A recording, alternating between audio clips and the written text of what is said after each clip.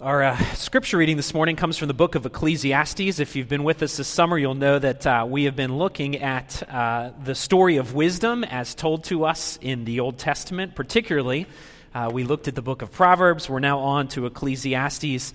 The Bible is full of these kind of wisdom books or these wisdom literatures, some in the Old, some in the New Testament. But our passage this morning comes from the book of Ecclesiastes. We'll spend 3 weeks here, and you'll see why it's probably only going to be 3 weeks. So listen to these words. This is Ecclesiastes chapter 2, verses 12 to 23. This is God's word. So I turned to consider wisdom and madness and folly. For what can the man do who comes after the king? Only what has already been done. Then I saw that there is more gain in wisdom than in folly, as there is more gain in light than in darkness. The wise person has his eyes in his head, but the fool walks in darkness. And yet I perceived that the same event happens to all of them. Then I said in my heart, what happens to the fool will happen to me also. Why then have I been so very wise? And I said in my heart that this also is vanity. For of the wise as of the fool there is no enduring remembrance, seeing that in the days to come all will have been long forgotten. How the wise dies just like the fool. So I hated life, because what is done under the sun was grievous to me, for all is vanity and a striving after the wind. I hated all my toil in which I toil under the sun, seeing that I must leave it to the man who will come after me. And who knows whether he will be wise or a fool? Yet he will be master of all for which I toiled and used my wisdom under the sun. This also is vanity. So I turned about and gave my heart up to despair over all the toil of my labors under the sun. Because sometimes a person who has toiled with wisdom and knowledge and skill must leave everything to be enjoyed by someone who did not toil for it. This also is vanity and a great evil.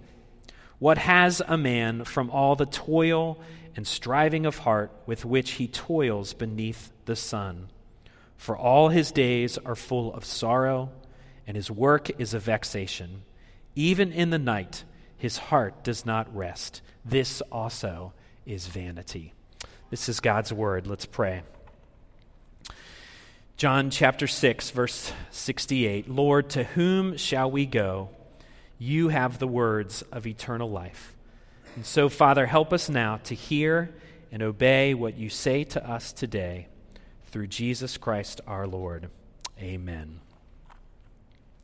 Now, if I were to take our passage and try to kind of boil it down and to summarize it concisely for all of us to understand, this is what I would settle on. Verses 12 to 17 are basically saying this, that both good and bad things happen to the wise and to the foolish at seemingly random ways. So, because of that, why worry or stress about being wise? Because in the end, it's all meaningless, like a chasing after the wind. After all, death erases all things. No one will ultimately remember whether we are wise people or whether we are foolish, and frankly, they won't even care. That's verses 12 to 17. Verses 18 to 23 are basically saying this: why work so hard in order to achieve and succeed in life? Because we eventually all die and wind up leaving it to another person. And that person could be a wise person or they could be a foolish person. Either way, we have no control over what they are going to do. So if that's true, why work really hard in excellence to achieve anything? Because at the end, it is full of sorrow and futility. All of it is meaningless. That's pretty cheerful words, right? Pretty cheerful things for us to contemplate. This can't be right. How can all of this be in the Bible? How could such doom and gloom be here? And so we come to this book of Ecclesiastes, which I have to say is probably one of the most difficult books to understand in all of the Bible. In fact, if you don't really understand what is happening here, you will most certainly be lost with the words that are saying, and most certainly be depressed by the words that are being said here. I've often said you have to preach Ecclesiastes in the summer months, because if you do it in the winter months, when it is cold and gloomy outside, you just can't do it. You're piling on. But if you really understand the value of this book, if you really understand what is going on, it can offer a tremendous amount of value and has incredible things to say, especially in our current culture.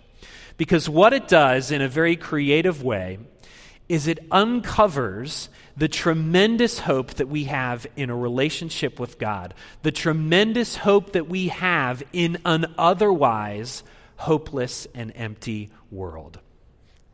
You see, while the book of Proverbs is considered to be proverbial wisdom, we've talked about that thus far, where it offers these kind of short sayings that offer very wise things for us to live by.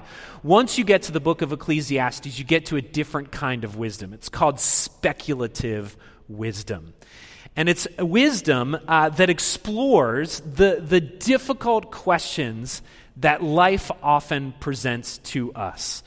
These are questions that we are confronted with each day that don't often have really ready-made answers or simple answers.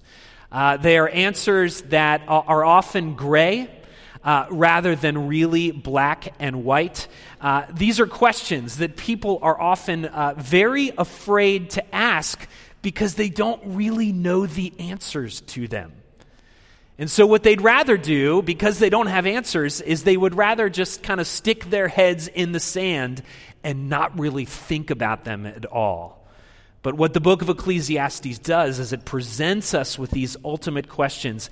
It forces us to think through things, to explore these questions that are not easy to answer, to explore the presuppositions that all of us build our lives upon. You see, it makes us think through the core beliefs that you may or may not even be aware of, those core beliefs that ultimately affect the way you live your life day in and day out. So if you are willing to explore those presuppositions, to explore those core beliefs, what you often discover is you find out coming out on the other side stronger and more rooted in this thing of faith. So in order to understand what's going on in this book, you have to understand what the author is trying to do. At points, the author is called Koheleth.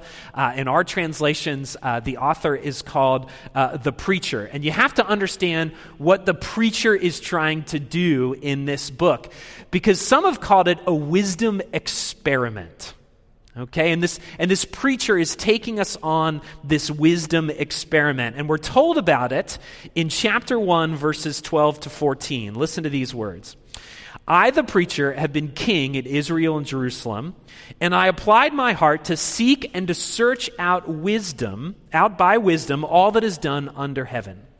It is an unhappy business that God has given to the children of man to be busy with. And this is the clincher. I have seen everything that is done under the sun, and behold, all is vanity and a striving after the wind. In order to understand what the preacher's trying to do, you have to understand two concepts, two words or sections or phrases that keep coming up throughout the entire book. And the first phrase, and perhaps the most important, is this phrase, under the sun. It's repeated over 30 times all throughout the book. And what that phrase means, under the sun, is what the New Testament would call this world. Or it's what philosophers or sociologists today call the secular or secularism. And what we mean by that is that in the ancient world, they divided reality in two ways. There was the heavens. And the heavens were the place where the gods and all the deities and everything that was supernatural or sacred lived. It was the place of heaven, the place of hell, the place of eternal destiny. And the other reality was this world, or the things that were under the sun. And what the preacher is doing here is he's helping us to see what life is like if all there is is things that are under the sun. It's a reality that is without God or without any regard to God or the sacred. And so the question then becomes this: can we find meaning in a reality that is only under the sun? Can we find ultimate purpose and satisfaction in life without any sort of regard for God or spiritual things? Can we construct a meaningful reality for ourselves, for our kids, for our lives, while totally ignoring God and the existence of God? And the answer, of course, brings us to the next most common phrase or saying in the book of Ecclesiastes, and that is vanity. In other translations, meaningless. And of course, the answer is no. We cannot find those things. Life under the sun cannot bring any sort of ultimate meaning to our lives. But what the preacher wants to do is, rather than just say that, what he wants to do is he wants to prove it. So he goes on these different experiments or these different searches in order to find meaning under the sun. One of the searches is the search for achievement and success. Can I find meaning, ultimate meaning, in hard work, in achieving things or being successful?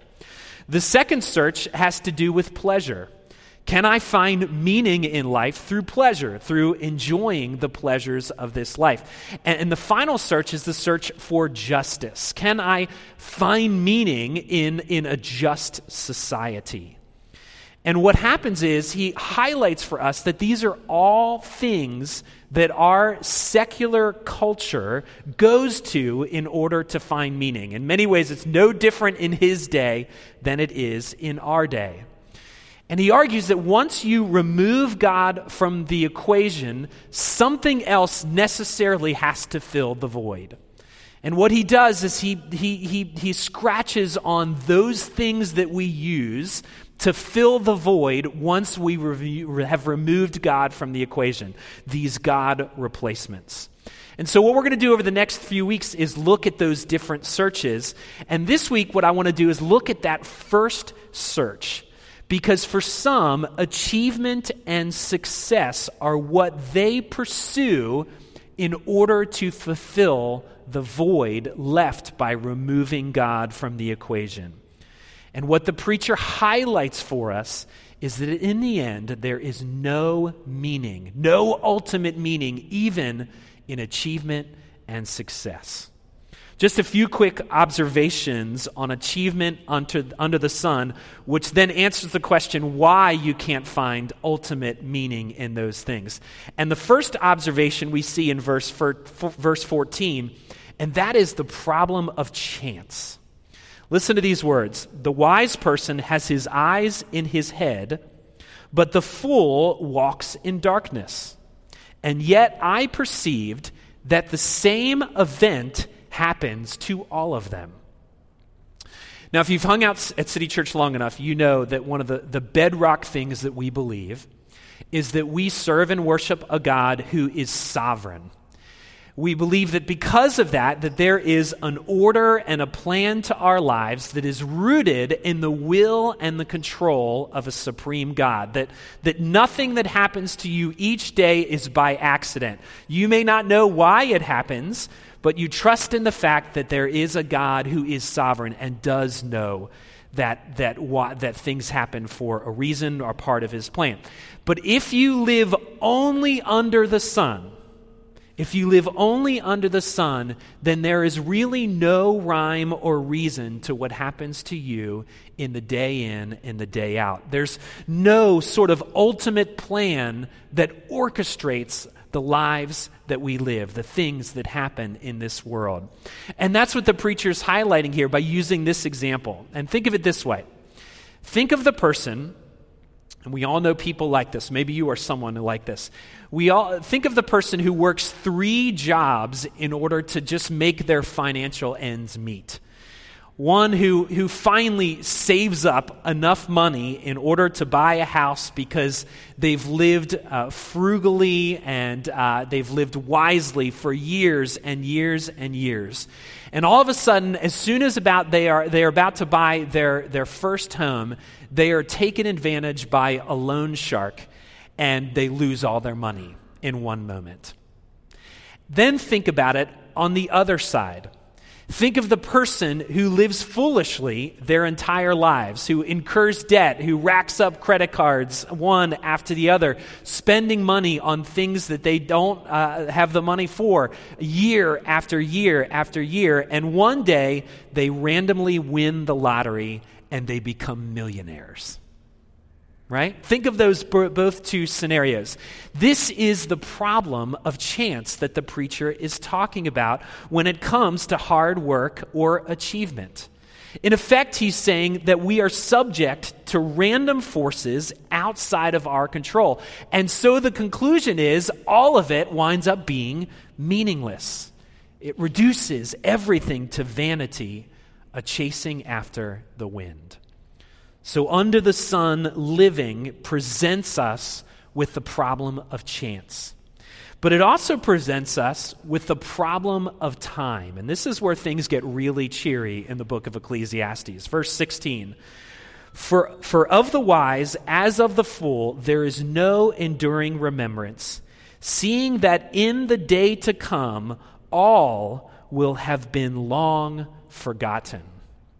In effect, what he's saying is no matter how much you achieve, no matter how successful you are, time eventually erases the memory of all of us. One of the commentators on the book of Ecclesiastes challenges his readers to do this. I'll present this challenge to you. Can you name six vice presidents before the year 1960? Now, I certainly couldn't, right? I couldn't probably even tell you 6 presidents before the year 1960. But what his argument is this, is that the vice president, the president, holds some of the most powerful positions in all of the world, and yet you and I, probably sitting here, can't even remember their names, unless we're really into politics. Or think about it this way. We all have grandparents, right? And we probably know a good bit about our grandparents. And we, of course, all have great-grandparents. And we probably know a little bit less about our great-grandparents than we do our grandparents. And then you move on to our great-great-grandparents, and we probably know even less about them. So think about it this way. We will all of us in this room, we will all have great-great-grandchildren that will know little to nothing about all of us. And frankly, they probably won't even care, right? They probably won't even care. And so all of the achievement, all the successes, all the hard work, it will all be forgotten by time. Doug O'Donnell tells a story about a time where he went back to his high school. And he tells the story, he writes this in his book. He says, "A few years ago, I went back to my high school to play in an alumni basketball game." He writes, "I was the star back in the day. I was the leading scorer of the conference and its MVP. Yeah, I even broke a few of the school records. Yet when I returned to play in this alumni game 15 years after graduation, almost nobody recognized my face or even my name. The alumni team I was on, which had players mostly 10 years younger than I, they didn't even know me. I was so frustrated by it that I wanted to pull out the record book and point to my name and say, 'Hey, that's me.'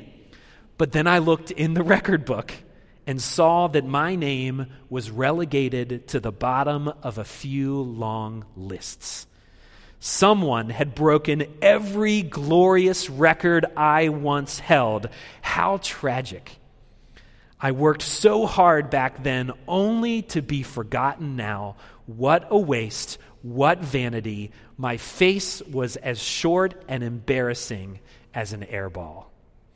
You see, what he came to terms with was this, that all of the hard work, all of it was largely forgotten. All of our names eventually become erased from the memory books. One commentator said, future generations will no more remember the scholar than they will the beggar on the street. And so, Under the Sun Living presents us with the problem of time. And finally, perhaps the most cheerful, it presents us with the problem of death. Verse 16, how the wise dies just like the fool. Verse 18, I hated all the toil in which I toil under the sun, seeing that I must leave it to the man who will come after me, and who knows whether he will be wise or a fool. Yet he will be the master of all for which I toiled and used my wisdom under the sun. This also is a vanity. You see, no matter how hard you work or achieve or succeed, death comes to all of us. We leave all of those things behind to another person, and we don't know whether they will further our work or whether they will build it or whether they will flush it down the toilet. At the end of the day, we have no control over it. See, Tolstoy, the author of War and Peace, recognized this as well. And he said this haunting quote. He said this, my question, that at which at the age of 40 brought me to the verge of suicide, was the simplest of questions lying in the soul of every man, a question without an answer to which one cannot live. It was this: what will come of what I am doing today or tomorrow? What will come of my whole life? Why should I live? Why wish for anything or do anything? It can be expressed thus: is there any meaning in my life that the inevitable death awaiting me does not destroy?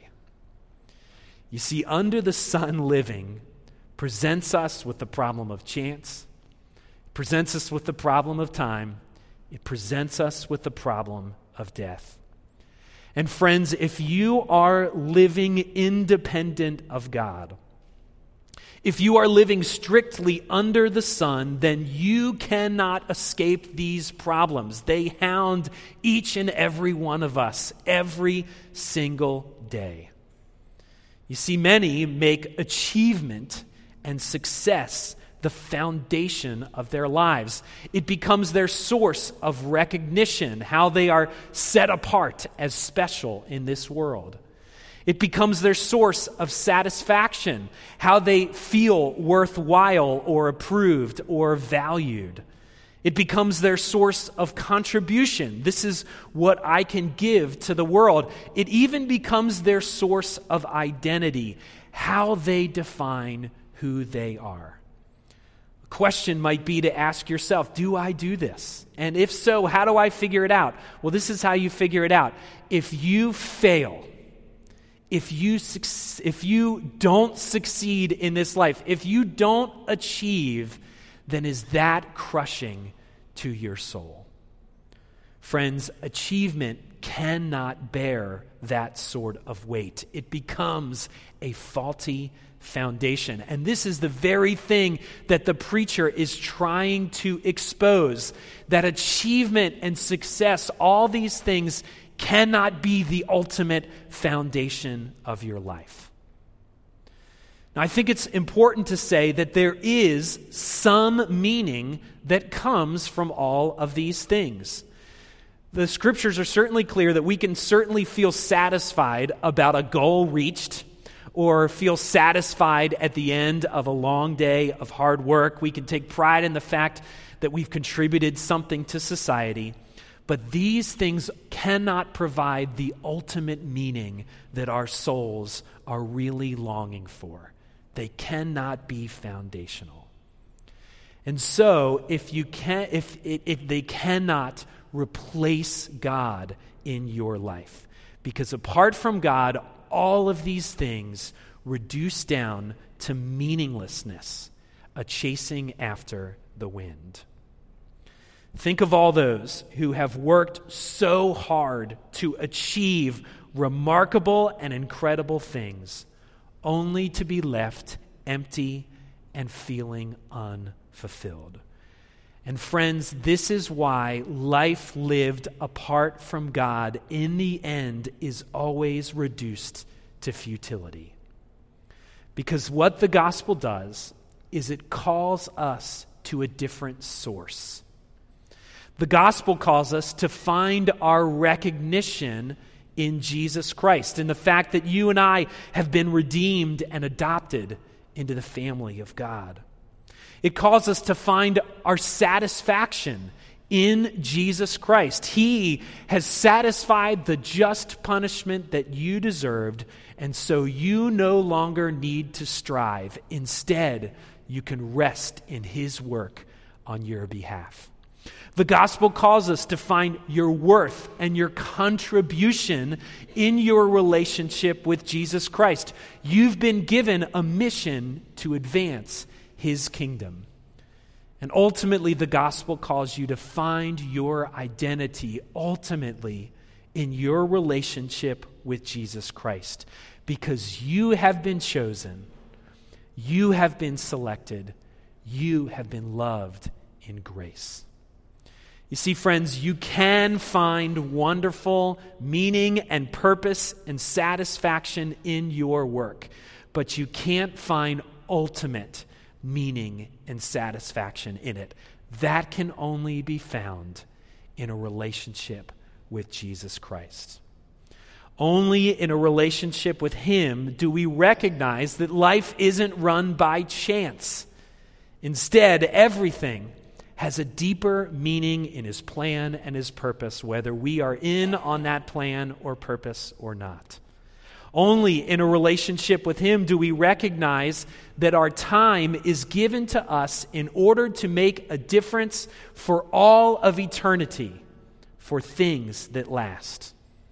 Only in our relationship with Him do we recognize that death really isn't the end. Instead, it is just a gateway to an eternity that will forever be secure.